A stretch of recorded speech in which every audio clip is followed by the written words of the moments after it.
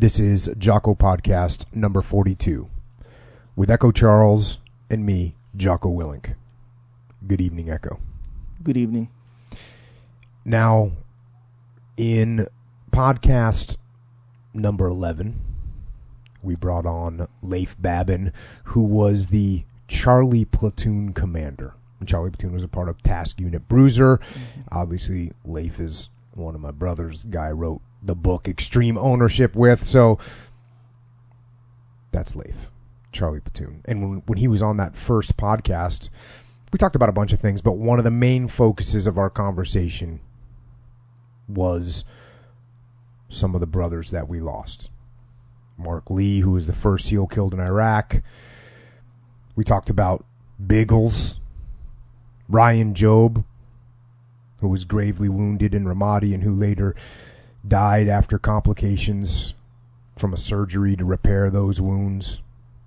And finally, we talked about Chris Kyle, who was also in Charlie Platoon, was the lead sniper and point man, and who ended up writing the book American Sniper, which was, turned into a very successful movie. And Chris, as you know, was senselessly murdered as he tried to help out a fellow veteran. And on that podcast, we didn't talk in any depth at all about Mikey Monsoor, who is another one of our brother SEALs from Task Unit Bruiser, who was also killed in Ramadi. And if you don't know, Mikey was posthumously awarded the Medal of Honor after he smothered a grenade with his body in order to save 3 of our other teammates. And one of the reasons I didn't want to focus on Mikey during that podcast is because Mikey was in Delta Platoon as opposed to Charlie Platoon. There's 2 platoons in the task unit, Charlie and Delta, and Leif was the platoon commander, and Tony Afrati, who was on the podcast as well, he was the platoon chief. And before I went and talked about Mikey, I wanted to bring somebody from Delta Platoon on the podcast. It's a little bit trickier than it sounds because most of the guys from Delta Platoon are still active duty. And the ones that aren't active duty, they're not around. I couldn't get a hold of them, or if I get a hold of them, they were busy, or they were out of the area. So it's just been hard. It's been a challenge. But I did want to wait. And finally, and today, we're lucky because I got one of my good bros here, a guy by the name of Andrew Paul, who was the assistant platoon commander in Delta Platoon, Task Unit Bruiser, SEAL Team 3. But I wanted to start off today by reading a speech that I gave at one of the ceremonies that took place when Mikey was awarded the Medal of Honor.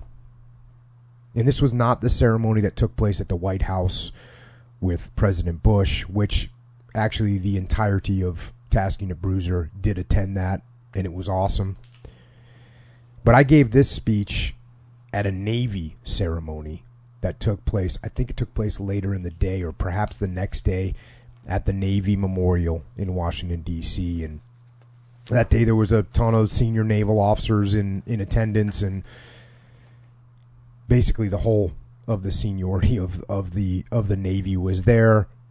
The Chief of Naval Operations and the Secretary of the Navy, and there was a bunch of other Medal of Honor winners there, including a couple other SEAL Medal of Honor winners. And it was a very fitting day.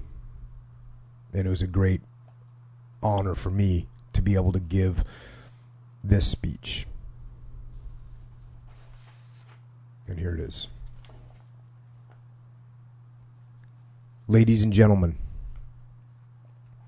it is obviously very humbling to be here today, as it was humbling to be on the battlefield of Ramadi with my fellow SEALs and the 228 Brigade Combat Team, the Iron Soldiers, and then the 11AD, the Ready First Combat Team, which was formed up by our brothers from the Army, Navy, Air Force, and Marines. And it included such hallowed units as the 1st to the 506 Band of Brothers, the 137 Bandits, and the 38 Marines. I met Mike Monsoor when he checked into SEAL Team 3 as a new, highly motivated young frogman.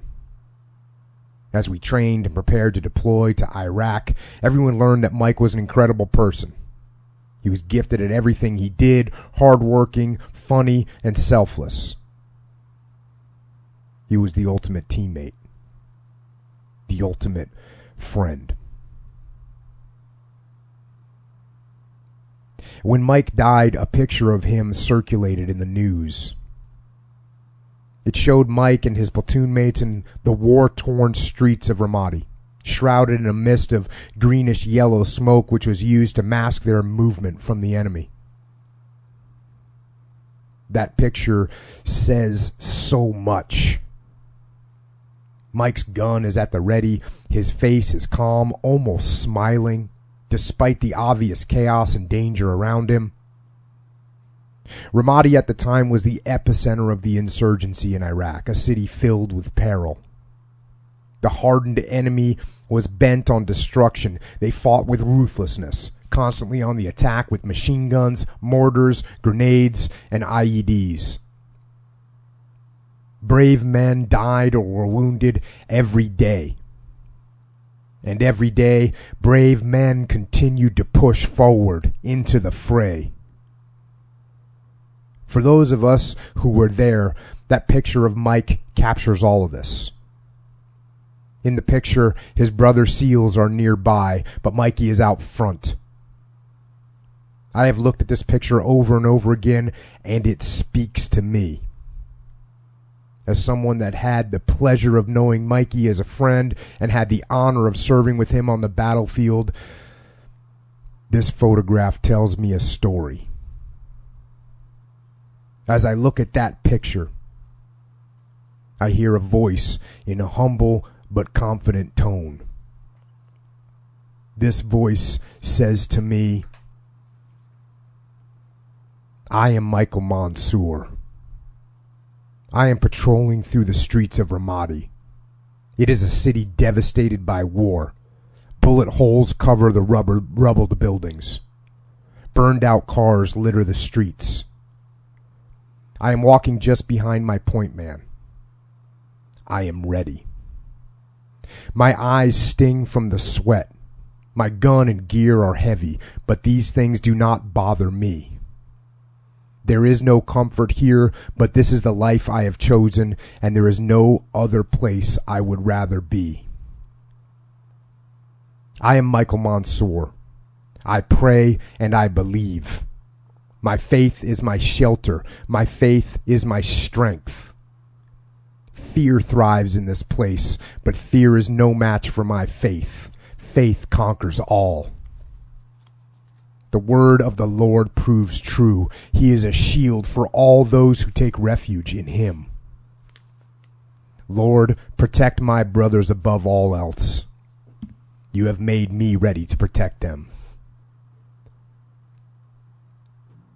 I am Michael Monsoor. I am far away from home. I miss my family. I miss my mother, my father, my sister, and my brothers. Everything I am is rooted in them. I want to hold my nephews and nieces again. I want to make them smile and laugh. But I am far away from home. Instead, I smile at the Iraqi children when we pass them by. When we encounter Iraqi families, I treat them with respect and dignity. I know the importance of family because there is nothing more important to me than my family. I am Michael Monsoor. I love my country, my fellow SEALs, and the men fighting alongside us. The men fighting alongside us in the streets are infantrymen, grunts. I know these grunts are not just soldiers and Marines, but fathers and brothers and sons. I know because my father and brother were also grunts, proud Marine riflemen. We are fighting a determined enemy, but we are strong. Our strength is our brotherhood. Soldiers, sailors, airmen, and Marines fighting together. A brotherhood bound by sweat and blood and tears. Together we live in dust and dirt and filth and death. Death is everywhere. Many of my brothers have fallen. Mark is gone. But we fight on. For the men to our left and right, we fight on. I am so proud to be part of this band of brothers. I am Michael Monsoor. I am ready. Forged by faith and family, molded by belief and brotherhood, I have lived life to its fullest. I have not looked back. I leave nothing but love, and I have no regrets. I am Michael Monsoor. I am the frogman on the high ground, and I have given everything for you.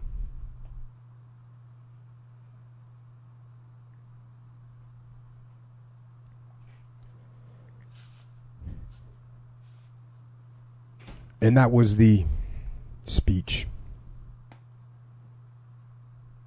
And I did my best to share my thoughts about Mikey. And I'm honored here to have Andrew Paul with me today. Like I said, the former assistant platoon commander from Delta Platoon, to share some stories about Ramadi and about Mikey and about tasking a bruiser and about himself and the lessons that he learned over there and how he carried those lessons to civilian life and the kind of challenges he faced there. So, Andrew Paul, my brother, welcome to the show. Thanks for coming on. Thanks for having me, bro. It's an honor to be here. And you know, the main thing, listening to that speech, I remember when you gave it. My hope and prayer today is that whatever I do here today, it honors the legacy of our brothers. Absolutely. Absolutely. And we'll get into plenty of that. But in order, and I hate to do this because everybody does this when they start like this type of situation. Mm. It's almost like a bar pickup line, you know. Hey, where are you from? Right. So, that being said, Andrew, so where are you from? Where am I from? I'm from New England, New Hampshire. You know what? We had Tony was just on. Yep. Another New Englander. That's right. If I don't get some boys from Texas on here, I'm gonna start hearing about it. You got to be real hard to grow up in New England. Let me tell you, yeah. It's cold. True. So you grew up in New England. And by the way, for those of you that just listen on the podcast, what do you weigh? 155. 155. So the image that everyone has of the big Navy SEAL is not. First of all, it's not true. SEALs come in every shape and every size, and Andrew comes in the smaller size. And so, but how did you? How'd you hear about the SEALs? Like, what made you decide that was what you wanted to do? Yeah, you know, First of all, I've always been the kind of person that, like, tell me I can't do something, and I'm going to just show you. So, I mean, things like, oh, we're in high school, and someone says, we're talking about, like, the Boston Marathon. And I'm like, oh, I'm going to run. Oh, you can't do the marathon. Oh, okay, watch this. Ran the Boston Marathon. But, you know, probably saw a movie, because, you know, when I was growing up, there wasn't a lot of information out there about the SEAL teams. And so... Tell me about it. Right? I mean, even less for an old guy like you. Yeah. So there wasn't a lot of information, but somehow, you know, probably saw a movie, ended up reading a book, and then, you know, started to do some research and found, well, first of all, outside my immediate family, uncles, grandfather, all served in the military. So grew up with that strong sense of wanting to serve my country, and always had a sense of wanting to protect people who couldn't protect themselves. So I was drawn to that kind of line of work. Then began to read about the SEAL teams, and at least from what information I had available, it seemed like, hey, they were the best. So I'm like, all right, well, if that's the best, then that's what I want to go do. And, that was in its infancy as a young kid. But then, man, I just got onto that like a bulldog on a pork chop, and just, tunnel vision, went after it. And did you go to college? Did you already have that decision in your mind when you went to college? Oh yeah. So you knew you were going to go to OCS. You knew all that. Did you do ROTC? I did ROTC. So the thing is that I didn't know anything. I mean, I didn't even know what ROTC was. I didn't even know what enlisting was. I had no clue, no exposure. I just knew I wanted to be a SEAL. So, but we started looking at going to college, and I went down and I looked at Vanderbilt University, among others, Johns Hopkins, or RPI, because I was an engineering major. And I knew nothing. And all of a sudden I walk into this almost like job fair kind of style thing, like, welcome, check out the school. And there's this guy in uniform, and he's, of course, got a picture of like some Navy SEAL frogman coming out of the water over the beach. And I was like, hey, what's this? Most realistic picture of all time. Right, because that's what we do every day. Right. And I'm like, hey, what's this? He goes, oh, this is ROTC. I'm like, what's that? He goes, oh, well, you go to college. We pay for college, and then you go in the Navy. And I'm like, wait, you can be a SEAL through this program? He's like, oh, yeah, absolutely. Big lie. Like, they take like 16 guys a year. Yeah. But, oh, yeah, you can be a SEAL. Oh, okay, wait, let me get this straight. So I go to college. You pay for it. Watch this. I get to go in the Navy, and I can be a SEAL. Yep, all right, sign me up. So that's how I found out about ROTC. Recruiter, just straight truth from the recruiter. You got to love it. That's right. Yeah. Yes, you can be a SEAL. Little did I know. So you get done with college, you get your commission, you do ROTC, yep. And then you go to BUD/S. Show up to BUD/S. That was funny. I showed up, so I asked the ROTC instructor, "Hey, like, what's the process for checking in? Do I just what should I wear? Oh, just wear appropriate civilian attire." Ugh. So I show up to the BUD/S quarterdeck in like a collared shirt. I walk onto the quarterdeck, and one of the most sadistic instructors possible happened to be standing there. I walk on. I'm like, hey, I'm here to check in. Like the all-seeing eye just glances. Like, you said what? I was checking into BUD/S wearing that. I'm like, maybe I should go put a uniform on. Yeah, good idea. Run out to my car. Back here in 3 minutes of your uniform, son. Right.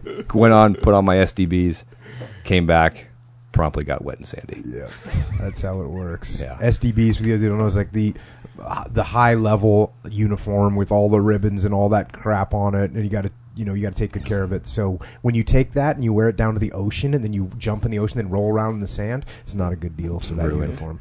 The good news is there weren't a lot of ribbons on there yet. So, yeah, you had one ribbon.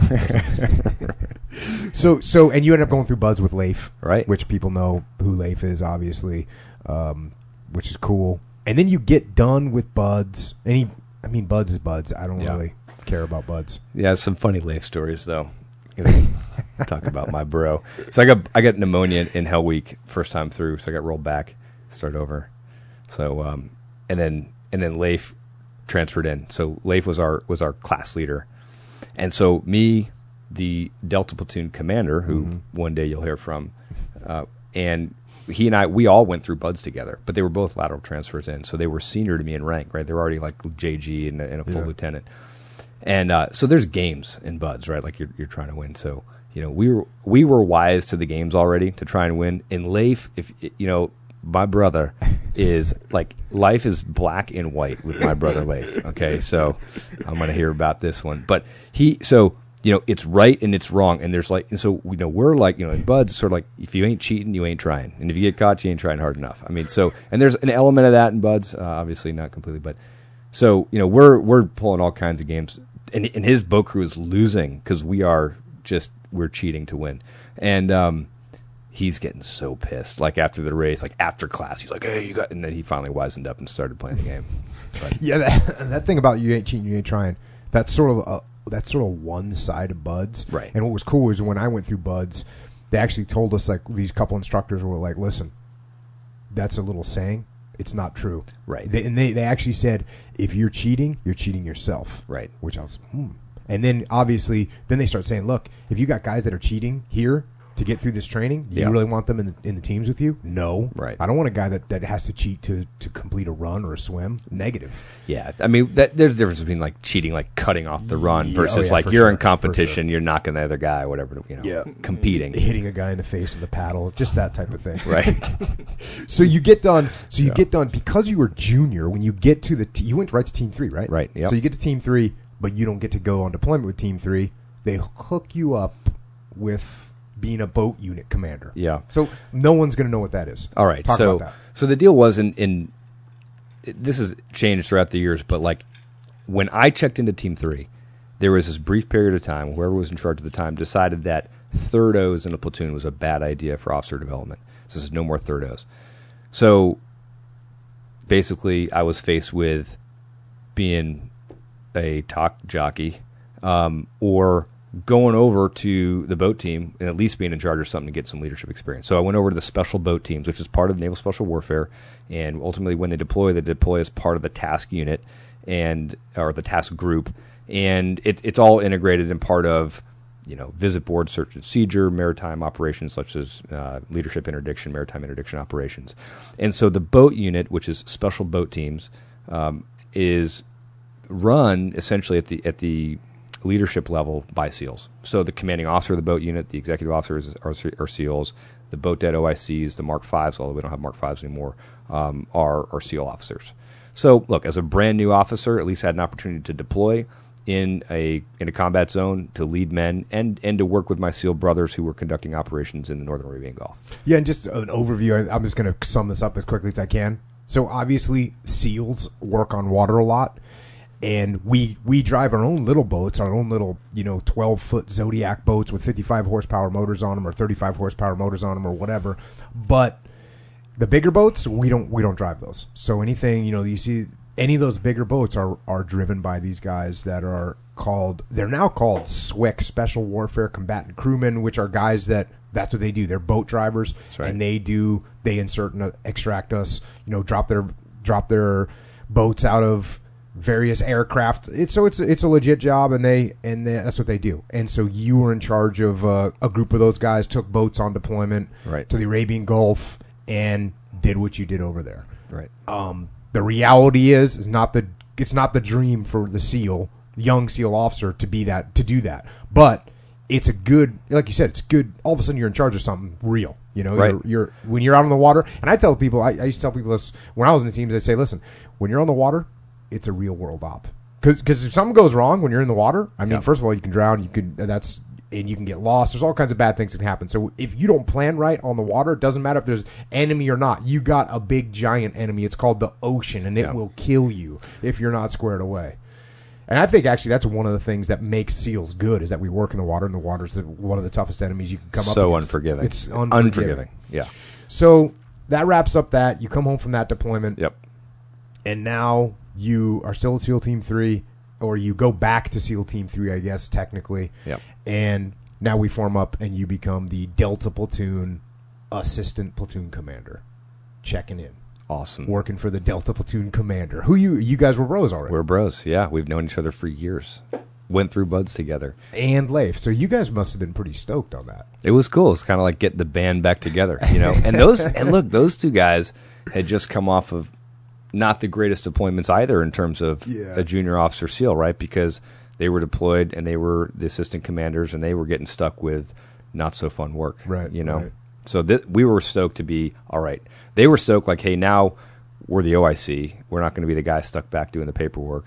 And we were getting the band back together. And then when we found out you were our task unit commander, it was like, oh, because we all knew we were going to be in the platoon together and the task unit together. We didn't know who our TU commander was going to be yet. Mm-hmm. And then we were all, it was rumor, who are we going to get? And then we heard this guy Jocko was coming over. We're like, Did you know who I was? How did you know me? I only knew who you were through them, like when other guys like this. Oh, Jocko, badass dude, this is going to be awesome, right? Because like we already had an inkling that like if this dude was going to be our TU commander, we had our best shot at getting into combat. Mm-hmm.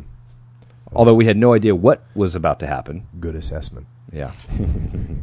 Yeah, your reputation was great, but you were coming over in that case from being the Admiral's aide. Yeah, I was coming right? from being the Admiral's aide. Yep. 13 months with the Admiral, which was a rough tour in terms of things that normal SEALs Same thing, don't right? like to do. That's right. And you know, for instance, I mean, just straight up wearing a uniform every single day. Right. So people understand in the world. And I don't know what it's like this moment today. When I was in the teams, when I was at SEAL Team 1, SEAL Team 2, SEAL Team 7, I didn't wear a shirt. Right? Like, no, I'm a 35-year-old man making money, doing it with a family. I'm not wearing a shirt at work. Like, oh, I'm in my office? Cool, I'm not wearing a shirt. I'm wearing shorts and a pair of Jungle Boots. Right. That's it. So I do that for my whole life, right? Since I was a kid, since I was a 19-year-old kid when I got through. So I go to be the admiral's aide, and I have to wear a uniform every day, not just one uniform. I have to wear khakis, then whites, then blues, and you're just in this constant uniform. And SEALs are not good about uniforms. They're just not. It's not one of our strong points. And so that's one of the things that made the job not very fun. But there's a good lesson there, right? So here, I mean, everybody knows you as an incredible leader, awesome SEAL, and yet for this period of time, you had to do this job that was not particularly fun. It's kind of like, I had to go over and be the SEAL at the boat unit, right? But, dude, life is full of things like that. Yeah. And when you are part of the team, no matter what, you do it to the best of your ability. Yeah. And you did an awesome job as the Admiral's aide, not necessarily what you wanted to do, being a trident-wearing frogman. So I got an email from one of the assistant platoon commanders in Charlie Platoon a year ago. And he said, hey, bro, I'm going to go be the aide. Yeah, I know. You're talking about. And so I just saw him, and he was laughing. He goes, your email back to me, you said, this is going to be very hard for you because you're not good at this kind of thing, and I was pretty good at it. So you're going to have to work like extra hard to make this happen. And he was laughing. We were both laughing. Yeah. Because you know who I'm talking about. Yeah. And he's not a guy that is all over the minutia. Of course, he did a great job because he stepped up his game. But, yeah, when you get a task with something, you do it, and you do it to the best of your ability. And just to continue that story, because I have to say this, it was a pain in the ass job. It wasn't fun for me, but man, did I learn a lot? Did I understand a lot? Did I get to know all the inner workings of the community? Because I was there with the guy, with the admiral that was in charge of all the SEALs. I was with him for 13 months. I mean, all day, travel, wake up, PT. We were just every meeting, Right. So it was a great learning experience for me, and I was appreciative. And he was a great guy. He's a great guy, and he really cared about the SEAL platoons, which is awesome. When a guy puts the number one priority, he'd always talk about, okay, what's the SEAL platoon need, or how does this affect the SEAL platoon? Yeah. So then we got in, but now you're in your first workup, right? Mm-hmm. Going through workup, getting your game on. Awesome. Best time of my life. Awesome. Yeah. Anybody who's in the military right now on active duty teams, if you're listening to this, man, just enjoy it, man. Enjoy it. I mean, there's other things in life, sure, but like you can't replace that time. And there's stupid stuff you deal with, yes, but trust me, enjoy this, man. Yeah. You won't find it anywhere else. Nothing like that. Awesome. Yeah. I talk about this sometimes. So one of the scars that you get from the SEAL teams is if you like to shoot weapons still. Oh yeah. And you want to go shooting, you have to pay for ammunition. And ammunition's expensive. And I'm serious. I remember times in the SEAL teams where, I mean, your thumbs are literally getting sore from reloading magazines. For days and days, you're shooting all the bullets you could possibly ever want to shoot ever. You're going to shoot them all in a week or 2 weeks, and so it's so fun. Yeah. It's so fun. And for us, and for those of you that don't know, so you go through a workup prior to going on deployment, which is now you're working together for the first time. This is when I'm getting to know you guys. You guys are getting to know me. We're all getting to know each other. Where the whole unit is coming together as a team, and this is where the real bond forms, and you're doing super hard training. You're living together, you're working out together, you're working together, you're partying together, you're eating your meals together. It's just a 24/7 rock and roll awesomeness, and that's how you get to know these guys. That's how you get to know your team. Yep. So me, Mikey, and another guy were the new guys in that platoon. One other guy? He's still on active duty. Yeah. Yeah, no, I'm just saying there was only 3 new guys in that platoon. Yeah. Yep. Dang, I forgot about that. Yeah, in Delta. In Delta, yeah. Needless to say, Delta and Charlie were of slightly different dynamic. Yeah, you guys are a different dynamic. Different, just like people have different personalities, platoons have different personalities, and teams have different personalities, and they can morph and change. But nonetheless, both great platoons. Great platoons. Oh yeah. And so it was only you and Mikey and one other guy. Yeah, I don't know who the other guy was. Yeah. The Tick. You guys were the only 3 new guys in there. Yep. So it can be a harsh. It's a harsh environment to come into when you're a new guy in a SEAL platoon. But I'm with Mikey, and I don't even think we're doing mobility, but we were driving out to the ranges, and he's the turret gunner, right? And I say something to him like, "Hey, when we're approaching a road, you look at your field of fire, and if there's no vehicles coming, say clear right."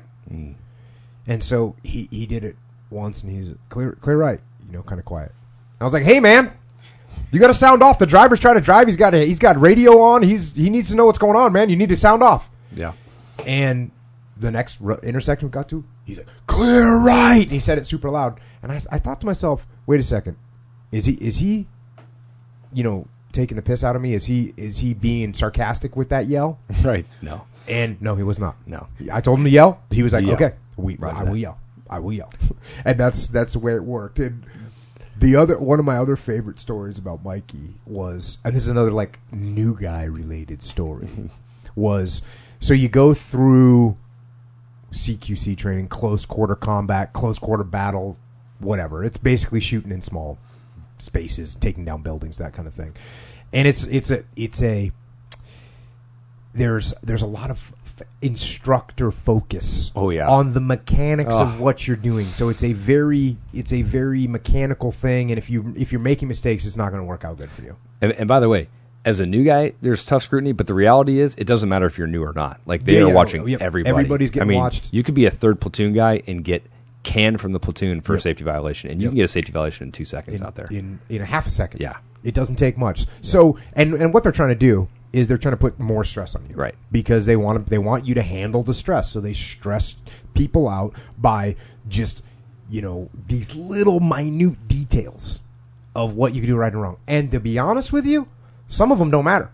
Some of them you're like, okay, that doesn't matter. And I know they don't matter because they morph over time, and they'll teach, one phase they'll be teaching one thing, and then if later they'll teach the phase, they'll teach another thing, and then later they'll teach another thing. So it's not, there's a million different ways to do it. Yeah. And you could argue this one's better, but there's a million different ways to do it. But they pick whatever they're going to choose for that block of training is what you're going to do.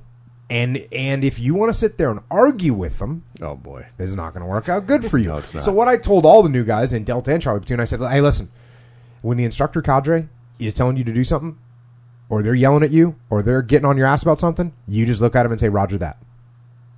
You guys got it? Roger that." And these guys are like, "Roger that."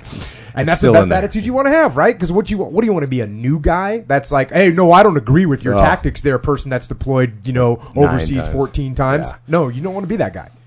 You might think you're right, but no, that's not what you want to do. So I told the guys to say, "Roger that." So we're going through the training. The training's great, and we're doing really well. Our task unit's doing great, but still guys are making mistakes, whatever. And finally, the Master Chief, and of course, for like Tony and I, we're friends with all the cadre guys because they're all our bros from being in the teams. And one of the leader guy, he comes up to me and he's like, "Hey." He's hard, by the way. Yeah, this guy is he's hard intense. He goes, "Hey, what's up with this guy Mansour?" And I was like, What do you mean? What's up? He's been doing a good job. What's up?" He goes, "Every time I tell him something, all he does is just look at me and say, 'Roger that.'" And I go, "Hey, brother, you know what? He's doing exactly what I told him to do. I literally told him the only thing I wanted him to say to you guys, or wanted any of the new guys to say to you guys, was 'Roger that,' and make it happen." So when we were out there was another platoon that was there at the same time. Do you remember this? They were I'm pretty sure the chief got canned from the platoon. Yeah. He safety violation, and there was that talking back going on, right? Like, hey, I've got 3 deployments under my belt, and there's a degree of humility in that Roger that response, For right? sure. That's what For it's sure. like. It's Roger that. I'm open to the correction you have for me. Yeah, for sure. And so, these guys, him was on the platoon, and there's a balance there. I mean, he's leading his platoon and taking a stand for, and being in charge, but at the same time, like, there's a humility and a respect in that response, and he was not doing that. Yeah. And I'm telling you, like, he screwed some things up, and they safety review board. I mean, I remember holding a safety review board for the chief of that platoon. It was Yeah. not our task unit, but they do not play around. No. And that's the way it's supposed to be. that's right, because it's intense, and what It's people don't intense. get is that you're trying to recreate the intensity of combat as best you can. So they're creating high stress situations, as stressful as possible. And like you said, sometimes creating elements that aren't necessarily real, but just to overload you with a number of things you have to process under pressure. Yep. And then, are you going to make good decisions under pressure? And that right there is what translates to combat. Good decisions under stress and under pressure. Yeah. Yeah, and you're right, though, about that humility piece. And that was our attitude going through. Right. You know what? I mean, between me and Tony, I don't think there was... I'm just trying to think if there's any instructor cadre that was putting us through. Right. Like there were some guys that were in this, Sure. in this, but it wasn't like there was someone that was just, had tons more experience than the two of us. Right. And yet we, both Tony and I, hey, Roger that. Yeah. Yeah, hey, sounds good. We'll make that adjustment because you know what? And it's great just having Tony on the other day. He was just saying, look, I'm learning something new all the time, learning something from the new guys. And that's the attitude that prevailed through the task unit. Not of, hey, we're the best, we don't have to listen to anybody, but hey, we're going to work as hard as we can. We're going to be the best we can, but we got open minds and we're ready to learn at all times. It's a fine line between confident and cocky. No doubt about and, that. And being humble, you can be confident, you can be sure, and you can be humble and respectful and open to learning new things. And man, you may be surprised at what you learn. Yeah, there's no doubt about that. So, what else do you remember from workup in terms of, hey, you're a new guy, you're checking in? Tony and I told some stories of what it was like when we were checking into Team 1. It was, when we were new guys, it was a very rough environment to roll into. Yeah. What did you think when you got to, being a new guy? Well, I remember, like, literally day one that I was checking into the platoon space. I got like the combo to the platoon space, right? And I went in, and I'm brand new, and so I'm going to be protective of my platoon, So I go in, I'm walking out of the platoon space, making sure the door is locked behind me because other platoon guys go in and just destroy another guy's platoon space or whatever. And I'm walking down the hallway, and our LPO, who goes down to the door, and he doesn't have the combo, right? And he goes, hey, what's the combo to the space? I'm like, I gave him some wise ass remark. Did you not know him? No, didn't know him yet, right? How'd that work out for you? It was hilarious. Like he goes, hey, what's the combo to the space? I'm like, hey man, I can't give that to you. And I didn't know he was the LPO. And he goes, I'm the goddamn LPO. What's the fucking combo to the platoon space? I'm like, Roger that. 3-1 together than 2. And I'll proceed to walk down the steps. I'm going, oh God Almighty, Welcome to the team. I just met the LPO, and it was not on good terms. Oh man, that's awesome. And then he and I turned out to be good friends. But I remember we're out doing land warfare training, and this is like where you're cutting the metal, like you said, you're getting to know each other, and the guys in the platoon also are trying to figure out with these new guys, like, all right, what have we got here? What can we rely on? And so one night I remember us doing a little bit of boxing, and it was forced boxing. New guy on new guy, and survival of the fittest. Oh Kumite. my dude! And then at times it was just 3 on every man for himself, and it's just like your head's on a swivel, and it's Mikey, the Tick, and me, and we're just wailing away, and it's just going, and it's hey, who's going to continue to fight, basically, right? And dude, everything. I'm an officer, and these two guys are just, obviously wailing away. But I'm like, hey, man, I'm going to just fight to the bitter end. And it was pretty awesome. Hey, did you do jiu-jitsu before you got... I did. You had just enough I did. to make it that you could hold your own when I would do the officer kumites. Yes. I did do some... And, to keep in mind... Where did you train? on the East Coast when I was in high school, and I got into Gracie Jiu-Jitsu like literally, like I was already training when the first UFC ever came out, right? Me too. And so it was pretty cool. And so then that was always a big shocker for people because you were by far smaller than the other platoon officers, and yet you had that jiu-jitsu. The jiu-jitsu. And when you have the jiu-jitsu, you didn't have a lot either. What were you even a blue belt? I don't even know that I had a belt. You were probably like know? a high level white belt. But to be fair, like at the time, it was all very new. Like the world of MMA today is Totally different. Totally different, as you know. But at the time, like I mean, I even went to in high school with my instructor who was a teacher at my school. He was into it, so he and I would train like 5 a.m. before school. Me versus him, much larger man. But we would learn jiu-jitsu, and then we went and did seminars with Hoist Gracie in upstate New York. We would drive. And it was cool. Like I got to get out of school and go train. Again, this is just proof that jiu-jitsu is so good because I would make these officers, like we'd meet at 5 o'clock in the morning, and I'd say okay, and I would train with everybody. But then I'd say okay, now you two fight to the death, and they would just get after it. But he was 150 pounds. He's going against guys that are 200 pounds. You know, they have him by 50 pounds and taller than me too, and taller, right? and so he would just it just doesn't work, you know. You gotta know that jiu-jitsu. Yeah, and I'm not gonna say that I wail. I mean, these are tough guys. These No, are you SEALs, survive right? though. But that's right. Like they weren't tapping me out. You know, didn't you usually tap them? I usually choked out a certain guy who didn't like that very much. It's hard, man. Yeah. Jiu-jitsu's a humbling thing. Yep. But you know, and the thing at that time, because they were bigger than me, was more about energy conservation, right? And so, like, I mean, I would just let them wear themselves out, and then they try and get things on me, and then I just snake my way around there, buddy. I also remember you volunteering for the taser. Oh boy, yeah. So you actually had an attitude like you look like I'm gonna handle this. Like no factor. What, you want to tase me? Bring it. That's right. You don't see the guys on Cops when there's a big tough crazy guy all on PCP and he gets tased, he rips the taser out and throws the thing and he just keeps coming. That's what Andrew Paul had to look like. I'm gonna just go. You gonna tase me? Bring it. Let's go. I mean, hey, I'm a new guy in the platoon, right? I mean, I got to earn my spot, right? Yeah. And so somebody had, actually it was the LPO. He had one of these things. Yeah. And I was like, oh. And I'm going to tell you what, like it had these like 2 modes. One where you could shoot or you could like put it right up to the guy, you know? And I was like, hey, let's go. Shoot him. He's like, really? I'm like, come on, let's go. And then like the whole platoon, like everybody like met down in the back cave. And there may be a video floating around somewhere. This one had the winter barbs, if those of you guys know what a taser is. Like the winter barbs are longer to get through the sweater. Get through that down coat. Yeah. And so when... Of course, he was...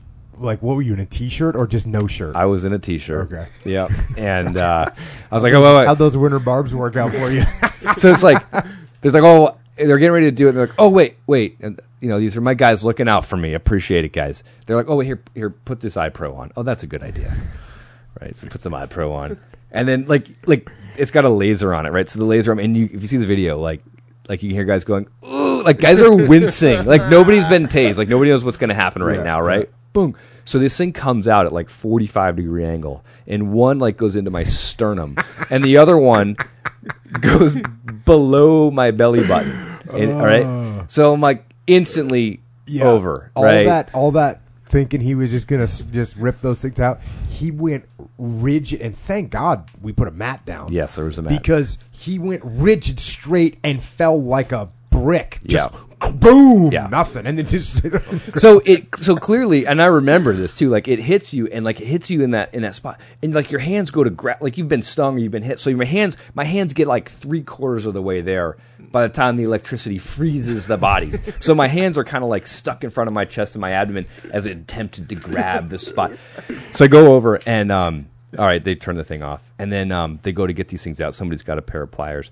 And the barb, I remember that you know hit it's my good abdomen. when you need pliers to dislodge the so like the it went into the muscle, like because like I remember it ripping and coming free, but not free, and it was still beneath the skin. Yeah, and then it just rip it. You see, this is the teams, man. This is what makes the team so fun. Yeah. One day you show up at work, you just volunteer to get tased, and you're going to get some. The best thing you can do is just volunteer in a situation like that. Yeah. You know, and just be like, come on, let's go. Yep, bring it. And then the guy, oh, okay, right on, you know. Yeah, well, you did the right thing. I'm sorry it didn't work out too well for you. I think it worked out great. All right, so we get word. We get done with our workup, and now it's time to go on deployment and get on deployment. And we found out, 2 weeks before. You guys were all on leave when we found out we were going to Ramadi instead of where we were originally supposed to go, which was in Iraq. But we knew. I knew Ramadi was going to be the best place to deploy to. And we show up over there, and what was cool, I thought about with that deployment is the way we task organized, and basically every leader got their own element. Yeah, and put you guys. It was like, oh yeah, you know how you've been working for this, and we've been all. No, you're going out on your own. You're in charge. Yeah, and that was awesome. And that what made me feel good was that when we were in the workup and we made you guys run operations, even though you were new guys, and made you put you in pressure situations and put you in charge of ground force commander while you were, most troops didn't do that. Right. But I knew that there was a possibility. And furthermore, what happens if, your platoon commander gets killed? What happens if I get killed and then you're the guy? Yep. Then you got to be able to step up and run stuff. And so we did that through the chain of command. And we did, I will admit to this, we made sure that we had crushed the workup. And then it was like, okay, we've dominated. Okay, now we start training the new guys up on how to lead. And that was important too. Because you want to do well in the workup. Because that's where your reputation as a task unit comes from, is how well you do going through these various training blocks. Well, that's why we earned the spot to be able to go to Iraq, right? Because the thing is that some guys are going elsewhere, and you're all vying. Look, you're all vying because you want to go to combat, and some guys are going someplace else, not in Iraq, and I hate to say it, but that's not where any of us really wanted to go. Oh, nothing I hate to say about that. If you're in the SEAL teams, you want to go to war. That's all there is to it. That's right. We all wanted to go to war. That's what we were fighting for. We were competing. There are 3 task units. We were competing as a task unit to get top spot to the most dangerous place, and that's where we want to go. And that turned out to be Ramadi.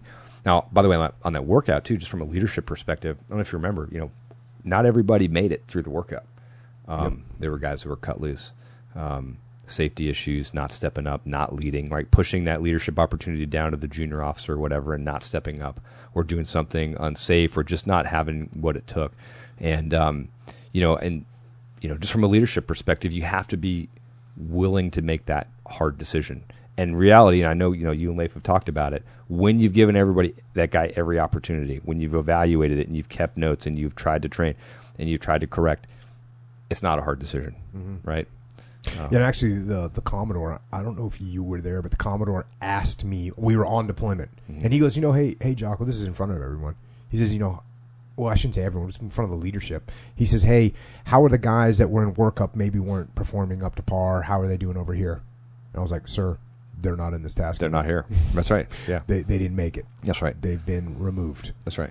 So, yeah, that's a great point. And again, it's a hard thing to do because you're really wrecking someone's life. Well, think about it, right? So this is a guy so there's a guy who's an officer, right? So we kind of glazed through it, but it's hard to get a spot to go to Buds as an officer. Yeah. It's very competitive. So this is a guy who's an officer who got a spot to go to Buds, made it through Buds, which is hard, made it through SQT, got to a platoon. This guy is not a slouch physically. No. You know what I mean? Like this is not some loser. This is a guy who made a great American, person. patriotic That's right. A great guy who stepped up, who made it through something that many, many other men could not make it through, and had to make a hard decision, on your part with the Delta Platoon commander to not have this guy continue with us.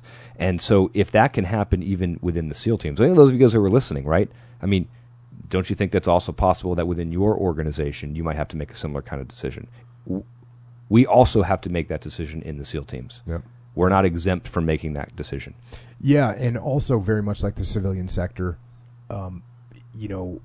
there's HR. Basically, in the military, there's HR. There's human resource department. You can't just walk and say, I don't like this guy, I'm going to fire him. That's right. No, okay. Well, what have you counseled him? Did you do paperwork on him? That's right. Does he know that? Have you verbally? Have you written it? It's all these things. That's so right. we went through that whole procedure. Yep. And if there's an extreme case, of course you can make it happen, but it's going to cost you a little bit of political capital. Because honestly, if I'm your boss and you come to me and say, "Hey, I want to fire this guy," and I say, "Okay, why?" Well, I don't. He's not doing his job anymore. And I say, "Okay, did you counsel him?" No, not yet, but I want to fire him anyways. That's going to cost you some political capital. Yeah, I'm actually looking at you going, wait a second, why right. didn't you train this guy? Yeah, you as a leader, why didn't you step up and train this guy? What are you doing? Because that can be a cop-out, right? Hey, if I'm too lazy to train, mentor, then you're copping out as leader. But if you've done all those things as a leader and you can really document that and see that, and the guy's still not performing, then the next leadership decision is time to part ways. And that really is one of the best things about the SEAL teams is when you're raising your guys up, when you're teaching guys what you know, and you're saying, hey man, this is what you need to do. Hey, bro, here's the way this works. Here's what you did over here. Here's what you should do. Yep. That's your legacy. That's what you're leaving behind is hey, this is what I learned, and I want to teach it to as many guys as I can. That's what you're trying to do. Mm-hmm. So if you're not doing that, that's jacked up. Yep. That's jacked up. And it's the same thing in the civilian sector. Here's a good one. I was working, we work with companies, and I was working with a company the other day, and they got a guy who's sort of, well, maybe he's not the best mentor, right? But he wants to get promoted, of course, because everyone wants to get promoted. So this guy wants to get promoted. And they're they haven't had luck saying, look, you got to be a mentor, you got to lead, you got to be a better leader, you got to raise people up.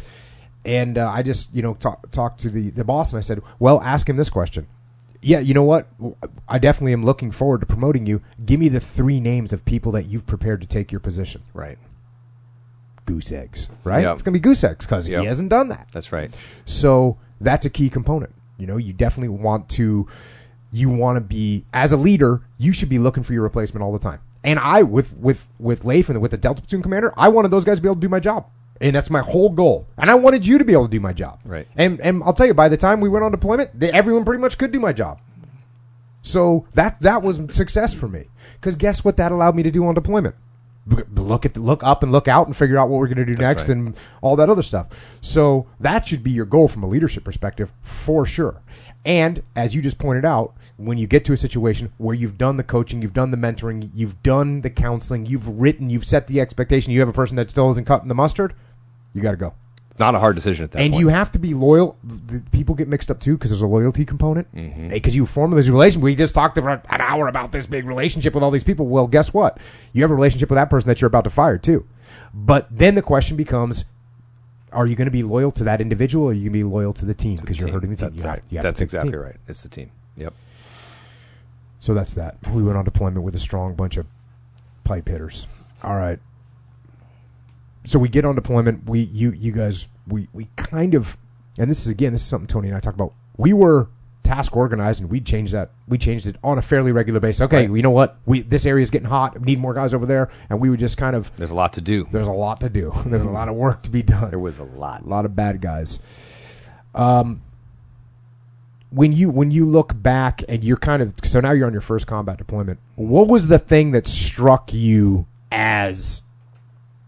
Damn, like, okay, this is what, because I'll tell you, people ask me that, and like the first firefight I got in on my first deployment to Iraq, and honestly, I was like, okay, I felt like I was 100% prepared. I agree completely. And I was like, okay, cool. Yeah. Hey, guys, it's just very simple, very straightforward. So some guy said to me one time, and this is an outside guy, and he goes, God, it seems to me that in the SEAL teams, you guys do stress inoculation really well. And so I would say yes, because that was exactly my same first firefight I got in. I was like, no big deal. Yeah. And look, when the rounds are close, right? Like what that sounds like. And they're really close, and it's no big deal. By the way, it's not really very loud when they're shooting at you, right? I mean, you hear a certain sound.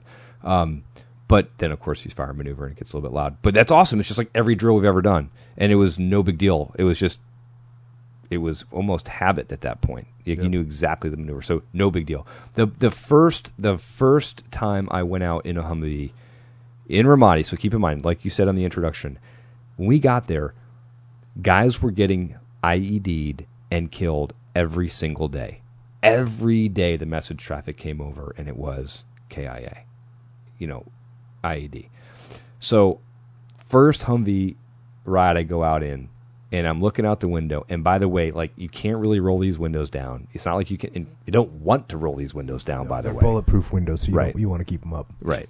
And so like you actually can't shoot back if you want to. Right. The only guy who can shoot back is your turret gunner.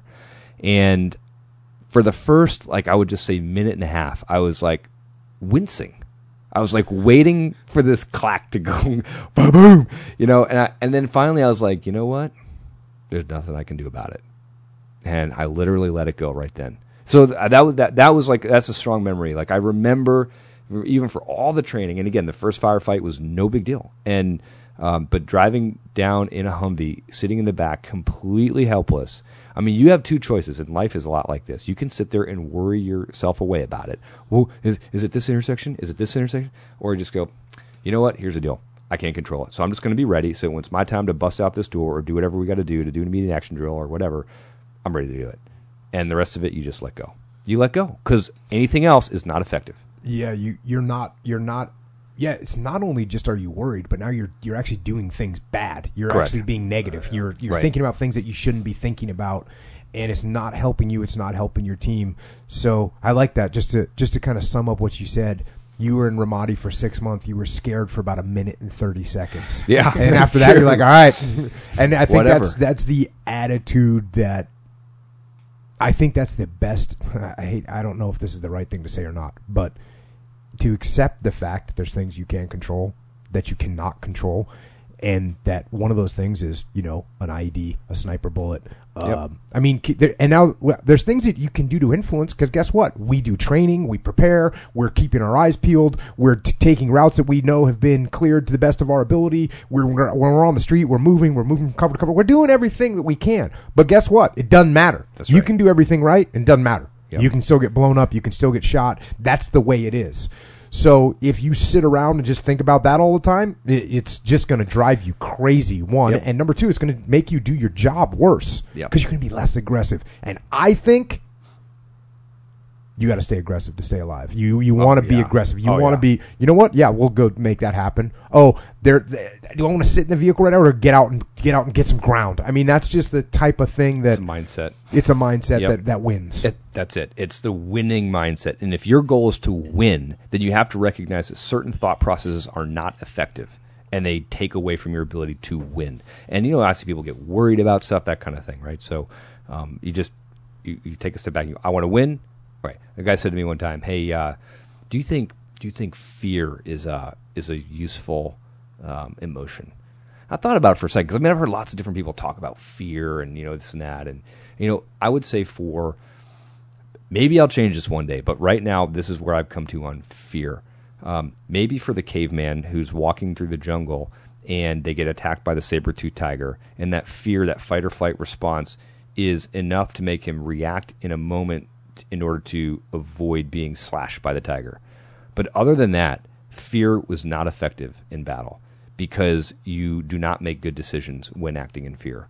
And you have a better chance of survival, you make better decisions, and you have a better chance of winning and defeating and crushing the enemy when you remain calm. When you do the OODA loop, right? Mm-hmm. Observe, orient, decide, act. Yeah. I obviously get asked about fear a lot, and I always say, look, fear is not a bad thing, because it's the thing that makes you go, okay, I need to be ready. Right. It's the thing that makes you rehearse. It's the thing that makes you say, okay, and for me, again, the fear wasn't about the fear of getting killed, getting blown up. The fear was always about, I don't want to do a bad job. I don't want to make a bad decision. That, I'll tell you, you're in a leadership position, that is the heaviest fear that you have, is I make a mistake, my team does something that doesn't bring credit upon us as a unit. And by that, I mean, doesn't do a good job. Like, you're just, I don't even know where that comes from. It's just, want to do a good job, and the fear is, hey, I hope I don't do anything that gets my guys hurt or killed. I hope I don't do anything that's a bad decision that hurts us strategically as a nation. Yeah. Those are the two fears that I think make you rehearse, make you practice, make you reinforce, make you aware of what's happening. But what you can't do I mean, for me, fear makes me aggressive. Like, oh, I think this guy's gonna do something to me. Cool. I'm afraid of him. Cool. I'm gonna attack him. I'm gonna kill him. You know, I'm gonna take him out. I'm gonna do something. You know, and I actually see that time. You know, I see that in MMA too, where when you see someone happen to somebody where they get a little bit rocked or something.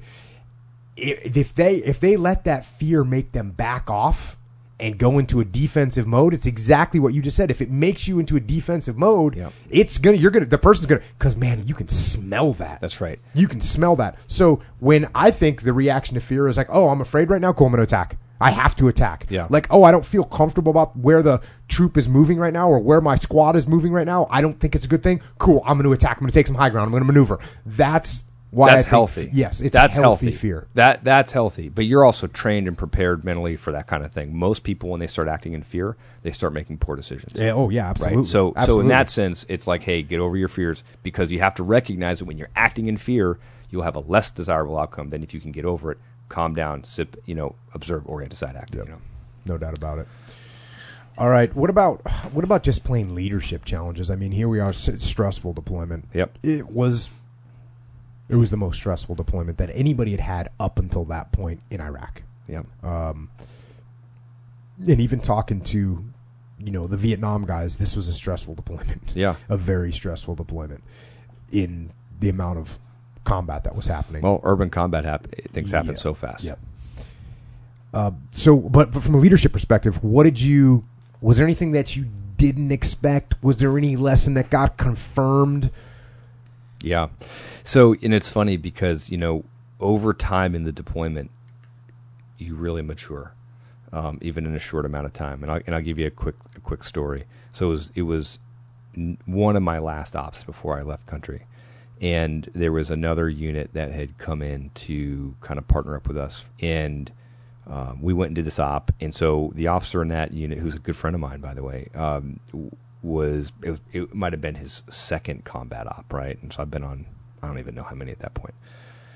And so we went and did this operation, and it involved some Army units, and so we're sitting in this position, and so like classic blunder, the Army guy who's sitting there is on the rooftop, and he's smoking a cigarette, like the classic World War II sniper victim, smoking a cigarette, trail of smoke going up, and this is classic. Single sniper shot, shoots him, and it misses his face. Well, let me put it this way: it took his earlobe off. Right, round cracks into the wall behind us. That's it. Immediately, everybody just just unloads firefight, right? And so we're calling in medevac for this guy because it still cut him pretty good, and trying to figure out if there's going to be any more fire, or whatever the situation is. So this guy's like, well, I'm like, hey, so time to call a QRF and get out of here. He's like, well, I think, I'm like, you think what, dude? What else do you think is possibly going to come from this? And I probably would have thought, hey, maybe we can still get something from this. It was my first or second, right? But it was just clear, at this point, we've already got a lot of guys hurt on this deployment. We've already lost Mark and a few other guys. Biggles has already been shot at this point. So you have to weigh, what more are you going to gain? First of all, this sniper just got a bead on this guy. And by the grace of God, he is still alive. And we've shot so what else is going to happen? They're either just going to set up and get a better position or get another shot, but they certainly aren't going to do anything. We certainly aren't going to see anything that they don't want us to see at this point. So the battlefield is lost. This op it's over. It's time to pull chocks and go. So anyway, the Army came and busted down the wall with the fighting vehicle. It was awesome. I love the Bradley fighting vehicle. Yeah, absolutely. But that's just sort of like a quick. It's obvious. It's obvious to me at that point. And on a Monday morning quarterback 10 years later, as I'm explaining this, anybody's listening can go, well, yeah, obviously time to go, right? But you know what? You're in that position, and guys are still trying to get after it, and there's still things going on out there. You might think, well, maybe there's still something we can do here. Yeah. And by the way, there was other times where similar situations happened and different decisions were made, and they worked out great. Yep. And so I think your overall statement is you gained perspective Right. over time, and That's you were right. able to look at things from a better perspective and from Right. higher altitude, for a lack of a better way to say it. You were able to understand what was happening on the battlefield more. Yep. And that's definitely something that if people are listening and it's something that they want to become aware, it's something that you can actually act on, because that perspective, it can be gained through time and experience, but it can also be gained by detachment and saying, okay, what am I really doing here right now? Yeah. What are we really going to gain?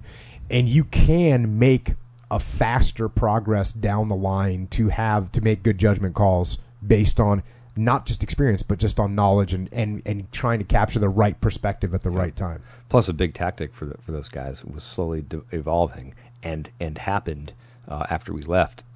So, is there anything else that that you learned again that you didn't expect, or that was useful for you from a leadership perspective? Yeah. So I found myself in a position a lot of times of kind of keeping the platoon stitched together. Because in an intense situation, guys start to have different opinions about things. They do indeed. Yeah. And so on this deployment, I was not the platoon commander, right? My good friend was the platoon commander. And when you're in a position of leadership, you're making a lot of hard decisions.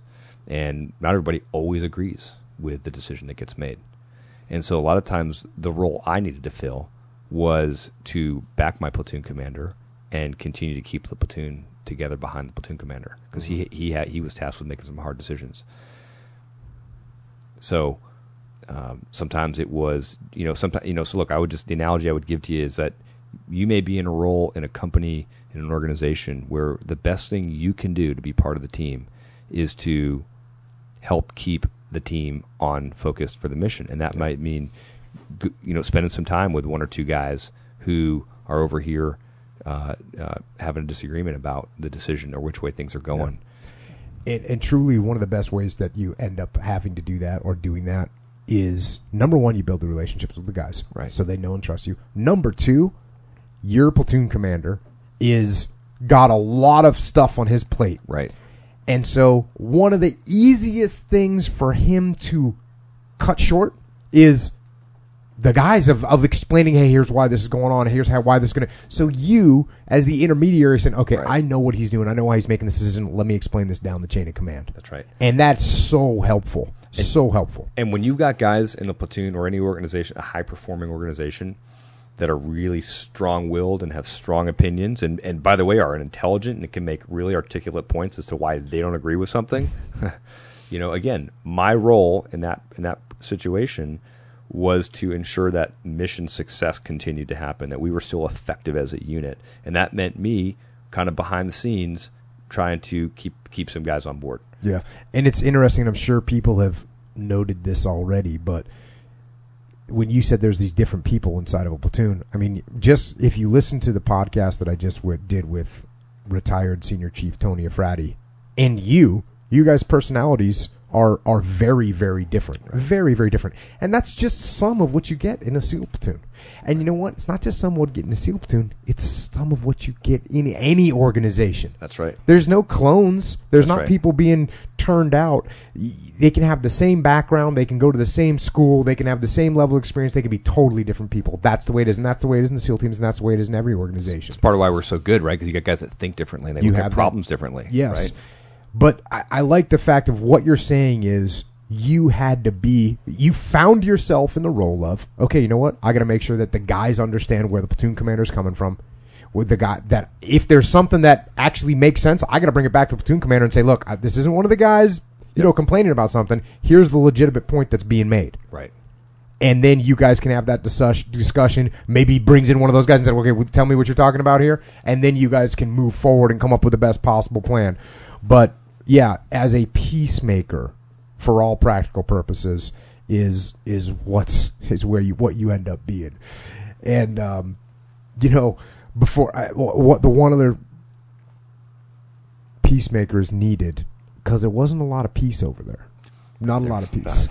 And one of the stories, I think, that little Mikey story here that kind of shows you the level of violence that was happening in Ramadi.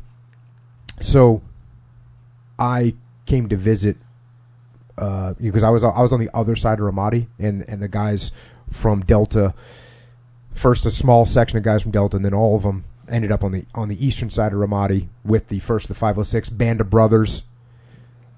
Awesome, outstanding unit, amazing guys to a man, and with an amazing commander. But so Delta Platoon ended up over there. Well, anyways, I had gone over to visit, go do some ops with them and see what was going on. And when I showed up, and this is probably like a month and a half in, because the guys had taken over some crappy building and Full Metal Jacket, and had built it out FMJ. So if you guys seen the movie Full Metal Jacket, that's a scene in the movie where these buildings are all blown out. Well, this building where not just the SEALs, but a bunch of guys, Army guys, lived in this building, and it was all blown out, and it looked like this. It was awesome. It was awesome. It looked like Full Metal Jacket. And when we first got in there, when we first went out there, it was dirt. It was literally dirt floors, just mosquitoes everywhere. It was just horrible. And now some time had passed, and the guys, of course, you put SEALs somewhere, they're going to dial some stuff in. Dude, so the CBs that we had, the awesome. CBs we had. Oh my gosh, the CBs we had were phenomenal. And if you don't know what CBs are, they're sort of the Navy's version of engineers, and they're fanatically hard workers. And the crew that we had with us in Ramadi, they were part of our task unit. They were just total hard chargers and bust their ass and make stuff happen. So they had, and the other thing you have to do when you're a CB is you have to learn to acquire things, because there's a lack of things in a combat zone. That's right. And so your good CB can come up with, let's call it, 120 sheets of 4x8 plywood. Right. That our CB Master Chief was awesome. Yeah. When we got there, dude, they had these racks built out for us in this blown out concrete building that had like shelves and stairs to go to the upper. Dude, it was awesome. Yeah, it was. So that's what they had done, is taken and just built into these basically small plywood condominiums inside Full Metal Jacket. That's right. And I showed up there one time, and we're hanging out, and the platoon commanders give me a little debrief on stuff and just kind of tell me how things are going. And then someone says, "Hey, did you see Mikey's video?" And I go, "No." And they go see Mikey's video. And so I go, okay. So they go, his room's back there. And what does his room say on it? Oh, man. Like Mikey's Palace or something like so that? I've got a great story about Mikey's Palace, by the way. So go ahead. Let's hear about Mikey's Palace. So the CBs had built these awesome plywood paradise for us. And so, people would sleep. We would sleep at all different times, right? I mean, daytime, nighttime, whatever, because the op cycle was so intense. And so everything was totally blacked out. And I got like an odd sleeping style. Like as a mole rat, we have slightly different cycle. So Mikey had a different cycle. Like everybody would be asleep and I would be awake. And I'd be like, I always could find Mikey awake. And Mike, so you go in, he was on the ground floor. And so you go down and it was pitch black and you had to like feel your way through it, all these bunks. And then you'd go down around this corner, down this hallway, and you make a sharp right. And then there'd be this faint glow coming from Mikey's Palace. And so Mikey's bunk was the last one up against the wall. And there was like an extra 3 feet between his bunk and the wall, just the way it worked out. And so he had like these tapestries that his family had sent him hanging from the wall. And he'd have like poncho liners all hung out, blocking the whole thing out. And so it was all dark. It was like his little cave. And you go back in there, and I don't know where he got them, but he had like extra pillows on his bunk. And like he had his laptop like rigged as like a TV screen if you always be watching movies, and he always had all kinds of geedunk back there. So I go back in there, and I go in the glow from Mikey's Palace. I go back in there, and then we just sit there. He'd go, "Hey man, you want some of this?" He'd have beef jerky, he'd have sodas, he'd have like ramen noodles, and he had like this heating element, like ones like you plug into the wall. Yeah. He'd be like, "Hey man," and he'd like hook up the heating element, boiling water right there with some ramen. I mean, if ever I was hungry in the middle of the night, I could get down there to Mikey's Palace. I knew I could get some grub, and he and I'd hang out and watch movies and stuff. And he was always up weird hours like me, and it was just cool, man. He had this, it was cool. Pictures, posters hanging on the wall. He had that thing tricked out. Dialed. Yeah. Yeah, so these guys are like, hey, have you seen Mikey's movie? And I go, no. So they go, well, go back to Mikey's Palace and check it out. And so I make my way back there, same thing. You're making your way back there in the dark, got the headlamp on, even though it's noon or something like that outside, but the place is blacked out. Anyways, I get back there, and I'm like, Mikey. And he didn't know I was at Corregidor, you know? Yeah. So he was just, hey, kind of like hop to or whatever in a very, I don't want to make that sound too extreme, but he was surprised to see the commander, right? But anyways, I'm like, Mikey, he's like, hey, and he's all chill. And I said, hey, let me see your movie, man. And he gets a smile on his face, and I go, okay, this must be interesting. So anyways, he breaks out his camera. He's showing me the movie on the camera, right? But it's got volume, and I'm sitting there watching it. And anyways, the movie is, it's a big firefight going on. It's just a big bad firefight. There's machine gun fire going off, and he's literally sticking his hand up with the camera above the edge of a rooftop, and he's filming. You can see stuff getting shot and whatever. And then the funny part is he brings the camera down. He's hiding in this rooftop, and he points the camera at himself. And the area of Ramadi that they were working in was a place called the Malab District. And like many things in the military, it had taken on its own little life, its own little legend, the Malab District. And Mikey points the camera at himself, and he says, "It's the Mulab." The Mulab, the Mulab, baby. And so it was really funny.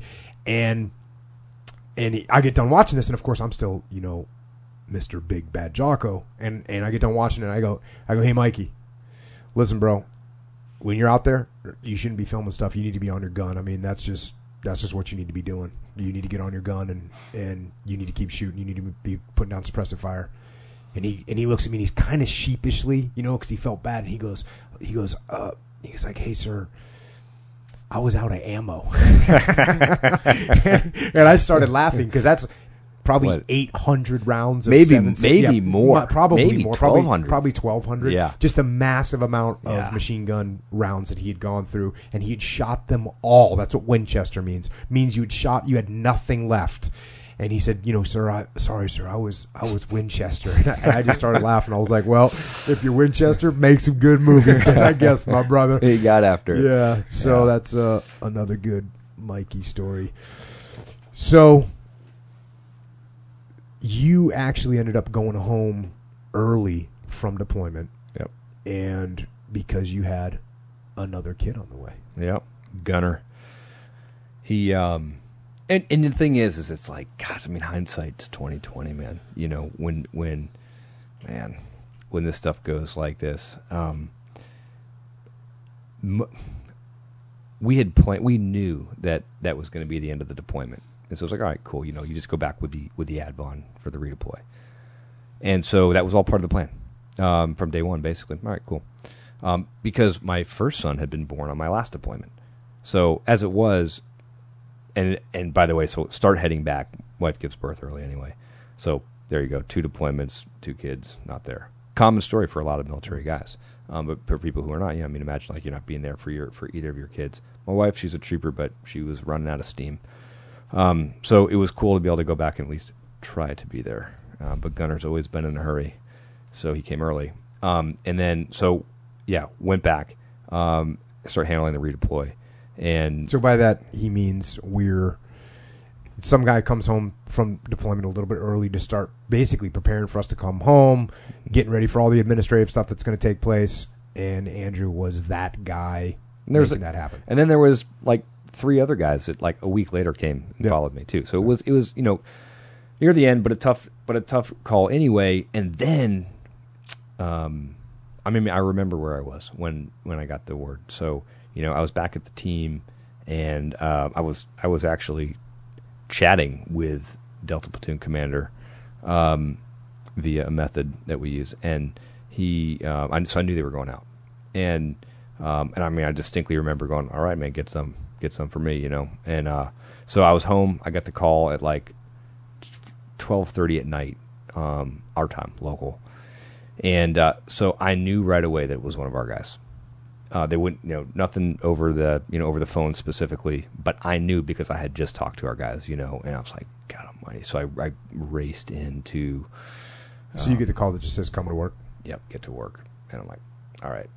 So, and admittedly, I'm a little frantic, because these are my brothers, and I'm not there. That's really hard. So, you can have some survivor's guilt over that kind of thing. Yeah. It seems like, hey, look, we got this. Deployment's basically over. And go back thinking you're making a right decision, trying to balance stuff with your family. And then for that to happen, and he's one of my guys. And I wasn't there. And that's hard. It's been almost 10 years now, and time helps to heal those kinds of things. But I had a lot of guilt over that. And so anyway, we kind of figure out what's going on. I get the brief and figure out who it is.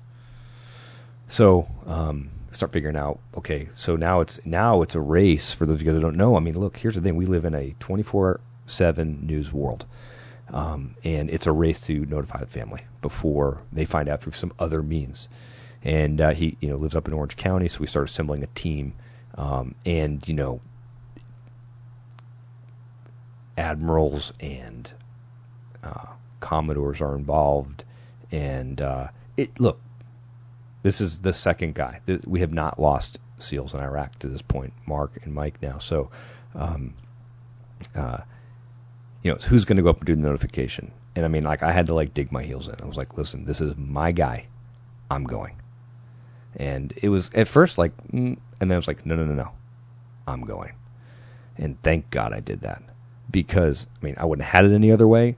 We're racing. We put the guys together, throw the blues on. We're driving up, and look, when we got to Mikey's family's house, all they wanted was to talk to somebody who knew Mikey, and the other 4 guys that were standing there didn't know him, didn't serve with him, didn't work up with him, didn't deploy with him.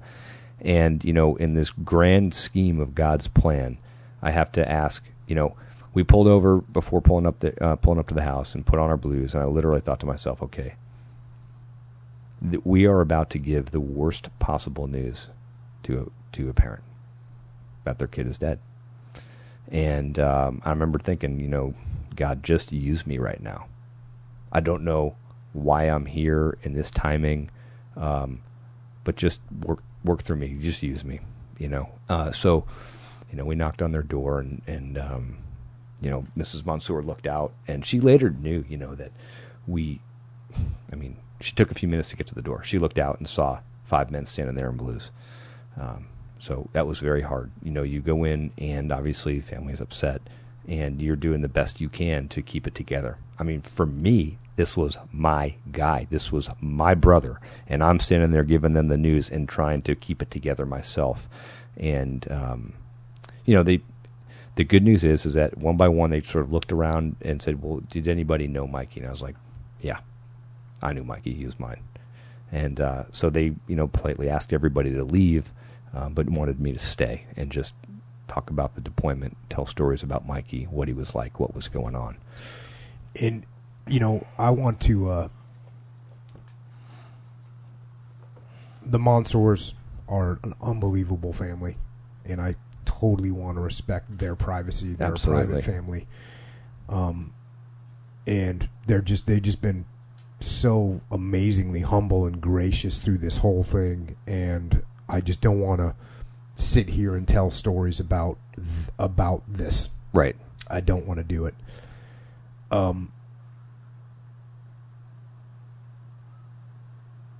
One of the things that the only thing I'll say about this, again, out of just respect for the Mansour family,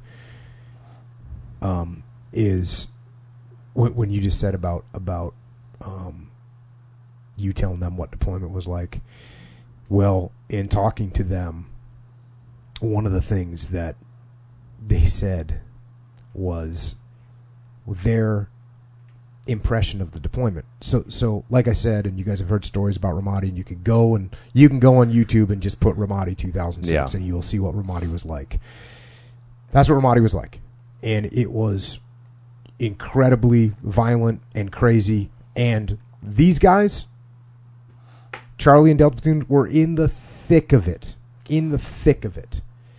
on an almost daily basis. And the reason I'm building that up is because the emails that Mikey had sent home to his family were, oh yeah, having fun, not much going on here. Right. Don't worry about me. We're just training some Iraqis. Don't worry about me. Oh, we're just trying to work on the infrastructure. Don't worry about me. It's all good here. I'll be home in a little bit. Those are the kind of emails that he was sending home in order to make sure that his family wasn't worried about him. Right. And it shows you what kind of a guy that Mikey was. So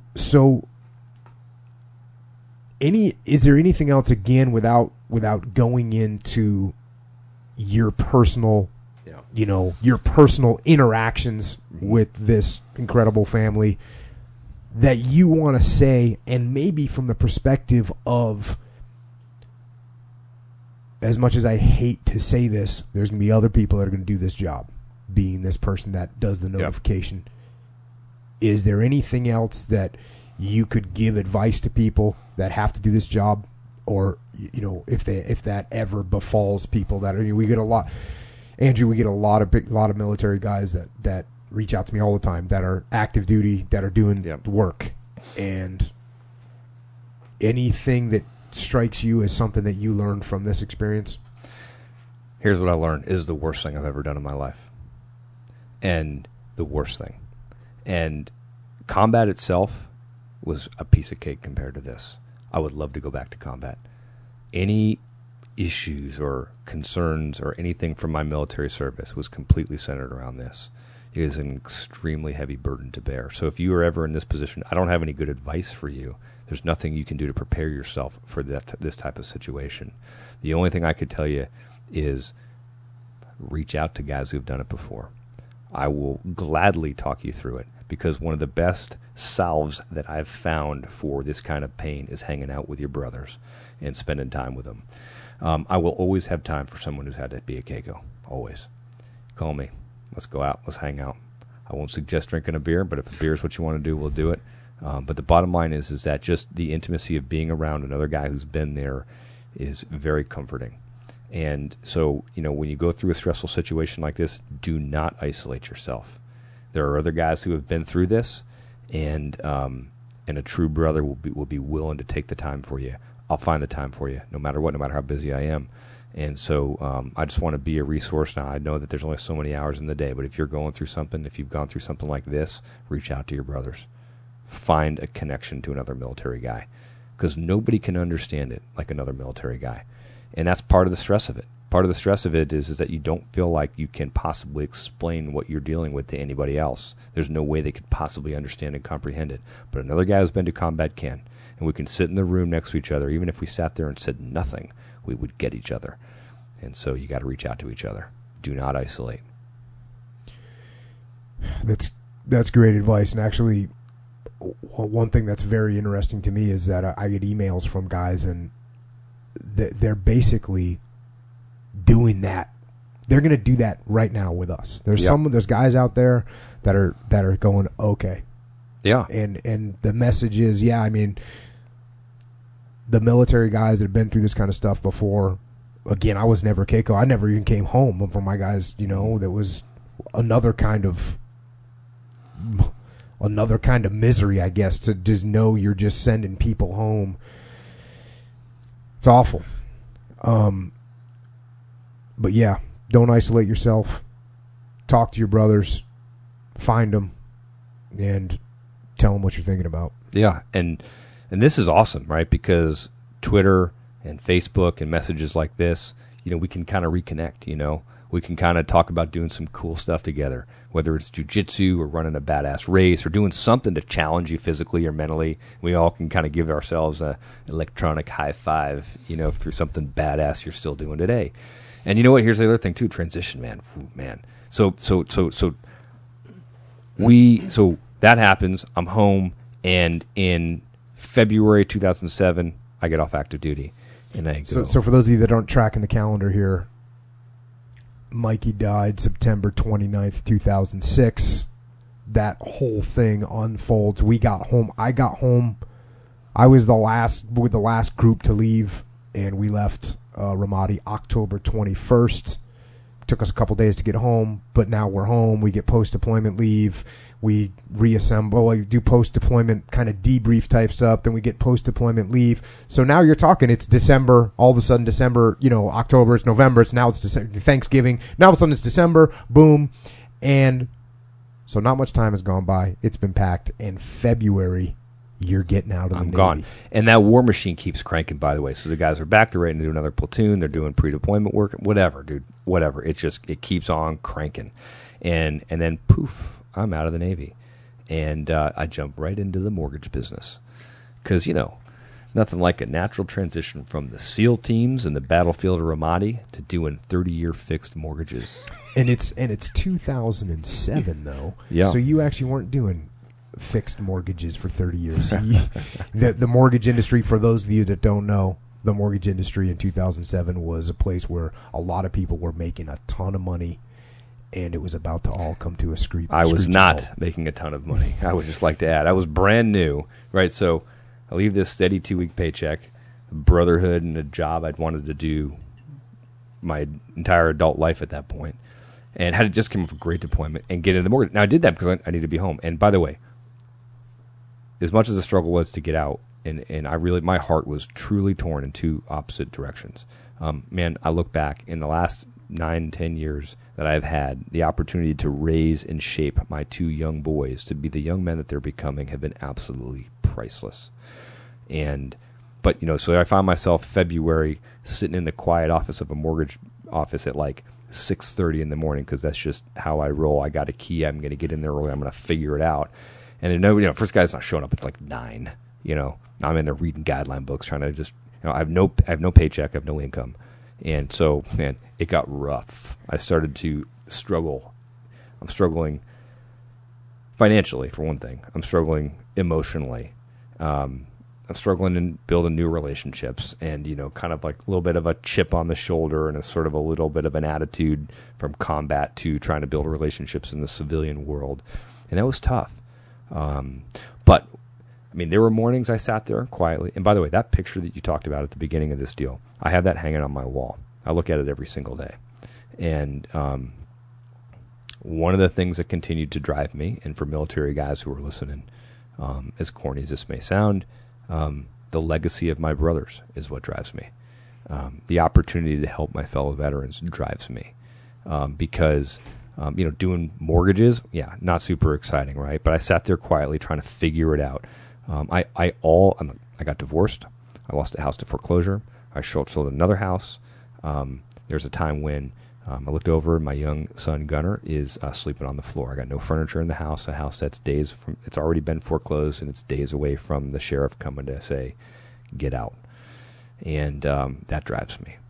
And I think about Mikey and the sacrifice that Mikey and Mark made, and it drives me because they made a sacrifice. And in some ways, this is bad talk right here. In some ways, I beat myself up that I wasn't on the roof that day with Mikey, because that was my platoon, and I came home early for my son. And then I think, well, if I had been on that roof, maybe it could have been me, and then there wouldn't be a father there to raise Gunnar and to raise Tristan into the next generation of warriors. And either way, the sacrifice that Mikey made, he made that so that I could live.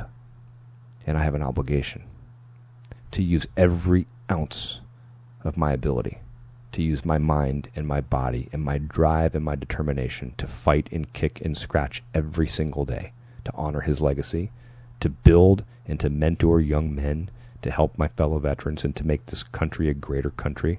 And all of those things, the more I do, the more I feel like I can honor Mikey and his legacy. And to do anything else would be to slight the great sacrifice that he made. And so, think of your brothers if you're in the military. And you're out now and you're trying to figure out, think of your brothers, honor them.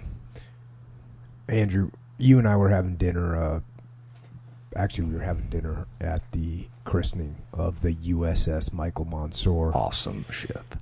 And you were going into that situation, and you just kind of rattled it off just now like it wasn't no big thing, right? Mm-hmm. your kid is sleeping on the floor because you have no bed, no furniture.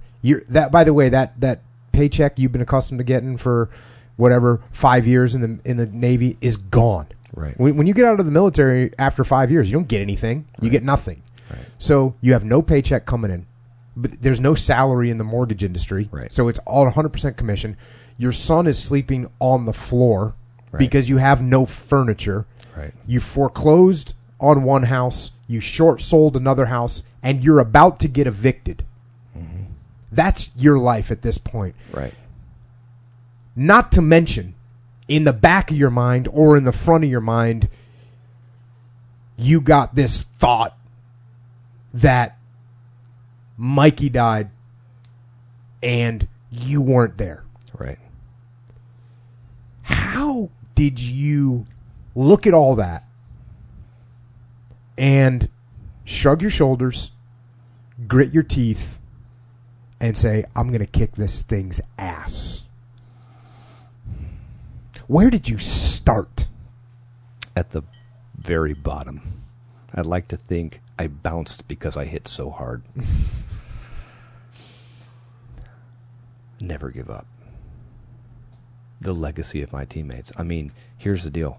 I think about guys that are committing suicide today or thinking about committing suicide, and think about this. Do you want to give that nasty enemy even one more victory? Fuck them. I am going to win because I am not going to let them defeat me. And I look at my boys. I prayed a lot. Right? For me, it's my faith. And Jesus Christ saved me. So I keep fighting. And you know what? That's just never going to quit. Never. You are not done until you're 6 feet under. You ain't done. I would tell you, if I ever found myself in combat where I was shot and dying, and often my own in Afghanistan or something like that, for example, I would take the last grenade I had, pull the pin, and lay it underneath myself, so that when the enemy came to try and get my gear, they'd blow themselves up. Because I am not done until I am gone. And even then, if you've laid the right foundation, the legacy you leave, the messages, and what you've done to help the next generation, that's it. I'm just never going to quit. Never. You can knock me down and I will get back up. You can knock me down and I will get back up. I will get back up. I will get back up. And obviously, well, for those of you that don't know, because you don't know Andrew, he did get back up. He absolutely got back up. He now runs a very successful business and is out kicking ass on a daily basis and taking names. And it's been, a lot of this, again, whenever I look at myself and I went on this big kind of tirade about how you need to mentor your people and all that and take care of your brothers. Well, guess what? You know where I was when Andrew was going through this shit? I was working. He didn't call me. He didn't, and I didn't make myself available. So you go. Taking care of your friends goes beyond just when they ask for help. You need to seek them out and make sure that they're doing all right. Because I let him go, and that was that. He got out of the Navy, and it was bye-bye. And keep in mind, I wasn't going to come and ask you because maybe I was a little embarrassed, about how dire my situation was. So if you're a leader, just know, just like kids who are going through buds, they're going to hide their injuries, right? Because, I don't want to come to the guy who I respect and say, hey, I am flat out right now, bro. So I'm just going to keep digging. And I know we've talked about it. You're like, man, why didn't you come to me? I don't, you know what? It wasn't in my nature to do so. Yeah. Maybe that wasn't the best decision. Maybe I should have reached out. But either way, I wasn't going to quit. Well, that's awesome. And it's awesome to see what you've done and see where you're at now. Like I said, kicking ass and taking names and raising two badass young men. They're good boys, man. The next generation of warriors. That's one of the things I've become passionate about. I'll tell you, when you get out and you transition, it's hard because you leave this brotherhood, you leave this common sense, this common goal, and you're fighting for freedom, you're fighting for liberty, and you're fighting for your brother and your sister, your right and left. And then you get into some job where you're sitting at a desk type it on a computer, which is boring. So you have to look. Here's the deal: you have to find a purpose behind what you're doing. And mortgages, like seriously, jumping out of planes, blowing things up, shooting guns, diving rebreathers, all high ends up to doing 30-year fixed mortgages. I mean, wah, wah. I mean, how do you get excited about that? Look, you don't get excited about doing that, all right? Let me be honest with you. What you get excited about is something else behind it. And for me, it's helping my fellow veterans. So, those of you who don't know, 90% of my business, I do VA loans, okay? So, why? Because I want to help my fellow veterans. Nobody will take care of a veteran better than I will. And that's my mantra, right? If a guy goes down the street, he will not be taken care of better than if he comes to me, because I am deeply passionate about helping my fellow veterans. And that's how I get passionate about the job that I do now. I find a purpose behind what I'm doing. And so you might be in some job now that you're out, and you might be going, God, this sucks, you know? But find a reason behind it. It could be a small thing, right? Like there were jobs in the military that sucked. There's parts of every job that sucks. You just got to deal with it. That's life. And find a purpose behind what you're doing. And then I would just tell you, this is like one of these secrets of life that I have found. Life is easier when you find a way to help somebody else. When you find a way to help somebody else, miraculously, your problems begin to go away. So, focus on somebody else's problems and how you can help them. And all of a sudden, you forget about yours. And so, find a way to help other veterans. I see veterans today who have been blown up and lost limbs and have been in similar difficult situations. And they're doing fantastic because they've started organizations or are leading organizations or are deeply involved in organizations that are helping fellow veterans. And there it is. It's like this miracle. You set out to help somebody else, and all of a sudden your problems just seem to melt away.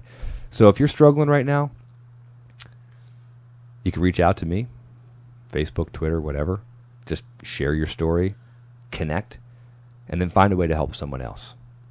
And do it in a way that you're passionate about, man. I mean, I'm passionate about raising my 2 boys into the next generation of warriors. I'm passionate about, I mean, first, look around at the spineless cowards that society is raising today. Who is raising the next generation of warriors to keep America the greatest country on the planet? This generation that says that everybody gets a trophy, that you get a freaking graduation certificate when you graduate from first grade. That's bullshit. All right?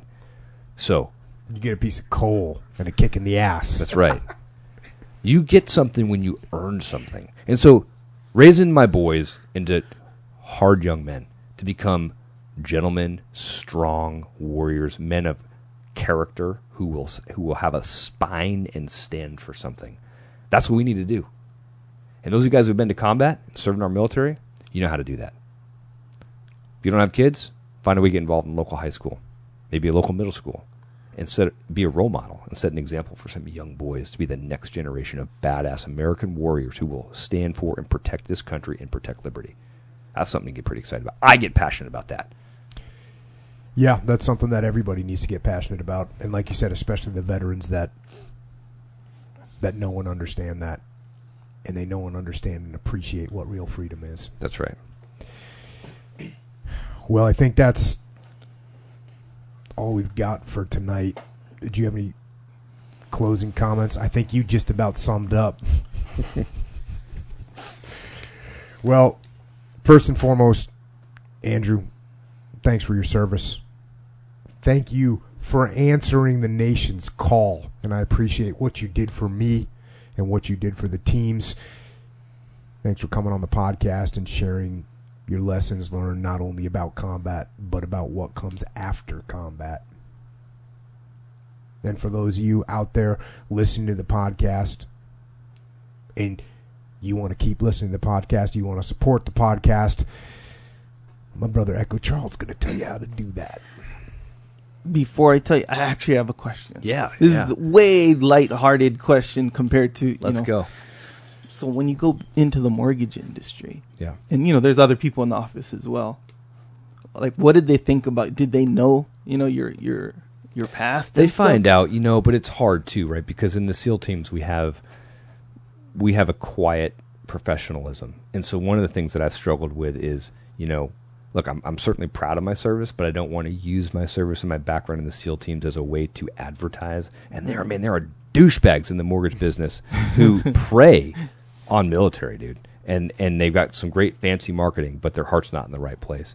So relationships, little by little, it sneaks out, and it's fine if other people know. But no, I don't walk in there and tell people that, hey, I'm a Navy SEAL. I mean, it's not my style. Tony was just on, and I don't know why we've never talked about this before. I've never talked about this before. But like anyone that actually calls themselves a Navy SEAL is like suspect. Right. Like you go, Right. Hey, how's it going? I'm a Navy SEAL, or I was a Navy SEAL. That's just so like you can tell immediately. You're going, wait a second, what's this guy's deal? Right. It's just no, Right. no, Right.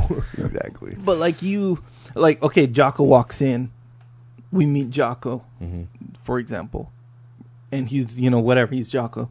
We're going to be kind of like, hey, are you a Navy SEAL? kind of thing. Yeah. But you're kind of like an everyday guy kind of incognito. thing. So you're like kind of like the guy in the movie who they show him working or whatever, and it flashes back to his past, and he's kind of this superhero, You're like one of those kind of guys. Do you think that they looked at you like that? Like, oh yeah, you're just, our guy, coworker kind of thing. And then maybe one guy heard a rumor, hey, this guy is, this hardened warrior. And the other guy's like, no, he's no way. Look at that guy. You know what I mean? Yeah, and that's how I'd prefer it. I mean, I'd rather be... Oh, them not knowing. Yeah, I'd rather be in the shadow. I mean, because look, here's the deal. None of us do this for accolade. None of us do this for the look at me. And the guys who advertise it, like Jocko was saying, they're suspect because they probably didn't really do it, But I'd say probably one of the best compliments I probably ever got was I heard about a conversation that happened when I wasn't there. And this guy was like, hey, yeah, did you know that guy's a Navy SEAL? And the other person said, no way, he's so nice. I'm like, good to go. That's what I mean. Yeah, I'd rather be stealth like that. To me, what makes it even more interesting is, again, we'll use Jocko as an example. If Jocko kind of walks in a room and guys, let's say a troublemaker guy, they're gonna look at him and be like, I don't know if I want to start anything with this guy. He's big. He may or may not have been a team guy. But then you don't have that to look at you, right. What are you but saying? not only... What are you saying? And jiu-jitsu, though. So to me, that makes it even more... Yeah. But that's all you need, really. Yeah. So it makes it that much more interesting to me, And it's great, right? Because, you know what? A lot of times... But I would say more often than not, if we were out as a platoon, guys would actually want to start a fight with a guy that looks like Jocko because they're looking to test themselves. Yeah. Whereas guys, I mean, that would be a massive miscalculation. Really end of life event, extinction life event kind of decision. And to be not to counter, I know exactly what you're saying, but the facts are. People don't mess with me when I'm out in public. Yeah. They just don't. But I know exactly what you're talking about. It's always some big guy, the tall guy, gets somebody coming up to him. And actually, you and I talked about this too. For those of you who are on the podcast and that are listening, Andrew doesn't look like stereotypical SEAL. He's 155 pounds. He's how tall are you? 5'7". 5'7". So he doesn't look. He's not your stereotypical SEAL-looking guy. Now again, that the public would think. Because I was going to say there's no stereotype, and some of the most badass guys they're every size. But this is something that Andrew said to me one time, which was, he's basically people see me and what do they think? They think, oh, this guy, he's just going to be a knuckle dragger and he thinks everybody needs to be big giant, head smashers, right? And the fact of the matter is, what I care about is, can you do your job? And can you do it well? Are you tough? Are you brave? Can you lead? And that's why Andrew, he was actually surprised. When he finally told me, he's like, man, I was kind of thought you might not like me, because I'm, smaller and I don't look like a SEAL. And I was like, bro, it's not about what you look like. It's about how you act. And can you do this job? Are you brave? Are you going to step up? Can you lead? Great example of leadership, right? that was one point. Is you focused on what was the capability of the person on your team, not what they look like. And some guys can do that, right? They can go, well, this or that. But you were like, hell no. I mean, this guy, he puts out, he can get the job done. He's leading. So, who you're kind of like is Dalton. You ever watch Roadhouse? Roadhouse? Oh, I remember. Yeah. When they're like, hey, I thought you'd be bigger. He's this badass bouncer with this. Right. Is that a bad comparison? Will that get me killed, that comparison? He does actually, look a lot like Patrick Swayze there. Thank you. I appreciate that. Very handsome, yes. Yeah, I'd rather remain stealth, and use that to my advantage, and kind of remain thought as the underdog, You won't see me coming.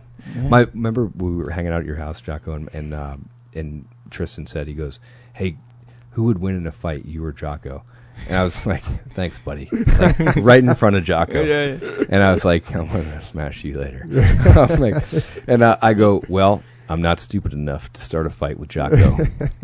I will wait till he's asleep." Then I will. Awesome. I'm glad we're on the same team, brother. Exactly. Yep. But yes, if you do want to support this podcast, there are some ways. If you don't know already, we didn't talk about supplementation or many things that would require supplementation. But if you're into it, Onnit has the best ones. Common Knowledge, I know. 10% off. Onnit.com/Jocko. 10% off. If you need info on any of these supplements, like the literature behind it, all that stuff, it's on there. Extensively, if you want. 10% off. Support yourself, your wallet as well. Also, when you do Amazon shopping, we have a click-through link on our websites, which supports the podcast, when you shop. And, of course, subscribe to the podcast on iTunes and YouTube. Leave a review. Leave a review, yeah that's leave a good a review. Let me know what's up. Yeah. Let us know what's up. Yeah. Yeah, those reviews are helpful, man, because... Yeah, like if they're like, "Hey, Jocko, stop saying like all the time." No, I don't say like all the time. That's why. That's why. You know what I mean? So yeah, there you go. But yeah. So yeah, leave a review, man, if you're in the mood. And then of course, Jocko's store. You can buy some shirts, some mugs, some rash guards, some stickers. We have women's coming out in 3 days. It'll be out by the time this is out. It's out. Yeah, women's is out. You're wearing those shirts. Yeah. I gotta say, I like the krill oil. I use the krill. Yeah. And I'm on. Yep. And I'm on the. I like the what's that? The Shroom Tech. Shroom Tech. That is good. Getting you through the workouts. You got the Shroom Tech on. Yeah, huh? I like it. Did I? Was I bullshitting you? You're good to go. I like it. The Shroom Tech is legit. Yep. As is the krill oil. Yeah. Yeah. The krill oil. I was telling him last time where I started the krill oil, and because I was looking where when I work out, I don't have strong, sore joints, but I do have sore joints when I wake up. I just never thought about that when people say sore joints and stuff. You just sore my ankle, all this. And my daughter would jump on my back to wake me up. Now I got to walk downstairs with this girl on my back. Take krill oil, maybe 3-4 days later, no problem. I can get up. I'm walking down the stairs easy, like noticeably, Nice. So yeah, krill oil. Jump on it. Also on Amazon, got that. Get some of that Jocko White tea right here. Tasting good. You can step up your game with the antioxidants and a microdose of caffeine. Get you rocking and rolling. Yeah. And while you're out there, just go ahead and grab yourself a copy of Extreme Ownership, the book that me and my brother Leif Babin wrote. And if you already have a copy, that's cool. Just go ahead and get one for your boss, man. Get one for your team, your mom, your dad, whoever. Hardcover, digital. Or if you want to hear Leif and I talking for 8 straight hours, get the audiobook, because that's what it is. And also, if you want even more, come out to the Extreme Ownership Muster October 20th and 21st in San Diego, California. Leadership Conference. Will be breaking down the fundamental principles of combat leadership and teaching and talking about how to employ them on the battlefield, in business, and in life. So register, and we'll see you there. Andrew Paul's going to be there, by the way. Oh, dang. I'll be there. Echo Charles is going to be there, by the way. We're going to be getting after it, so come on out. Yes. And as always, if you want to keep kicking it with Echo Charles and with me, we're all up in the interwebs, Twitter, Instagram, and even that Facebookie. We're there. Echo is at Echo Charles. I am at Jocko Willink. And if you want to get Andrew Paul, go. The Andrew M. Paul. The Andrew M. Paul. Is that on Twitter? On Twitter. The Andrew M. Paul. So if you want to get the Andrew M. Paul, and you can hit him up. Facebook? I'm on Facebook. Andrew Paul, Veteran Advocate. Well, there you go. Boom. Boom. Awesome. And once again, Andrew, thank you for coming on. Thank you, means brother. a lot to me to have you on here, and I really appreciate you coming on. And now, to everybody listening, people in uniform, people in business suits, people in coveralls, people, everyone. We talked today about Mikey Monsoor. And I want to leave you with this. Mikey Monsoor was named after St. Michael. St. Michael is the warrior archangel that led heaven's army against Satan. St. Michael was known as the principal of the angelic warriors and was seen as a protector against the darkness. And in the Christian religion, specifically in the Anglican and the Catholic and the Lutheran churches, September 29th is known as Michaelmas, or St. Michael's Day. And that day, September 29th, 2006, was the day that our St. Michael, Mikey Monsoor, was killed in Iraq, in the city of Ramadi, sacrificing his life to save the lives of 3 of his teammates, 3 of his brothers, 3 of his friends. And I would ask you this. When September 29th comes around, remember. And I would ask that while you honor the hero and you honor the warrior that Michael Monsoor was, please also remember that Mikey was a person. He was a smiling kid. He was a jokester. He was a determined man. A brother, a son, an uncle, a friend. And Michael Monsoor was a young man with hopes and plans and aspirations and dreams. Dreams for his future and dreams for his life.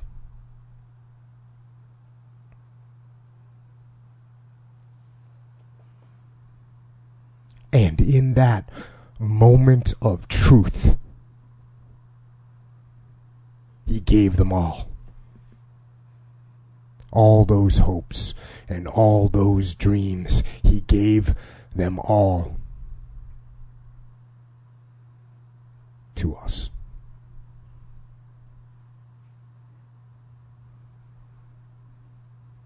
Remember that.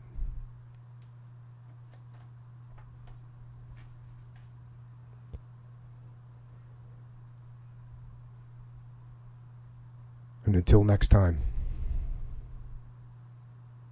this is Echo and Jocko and my brother Andrew Paul.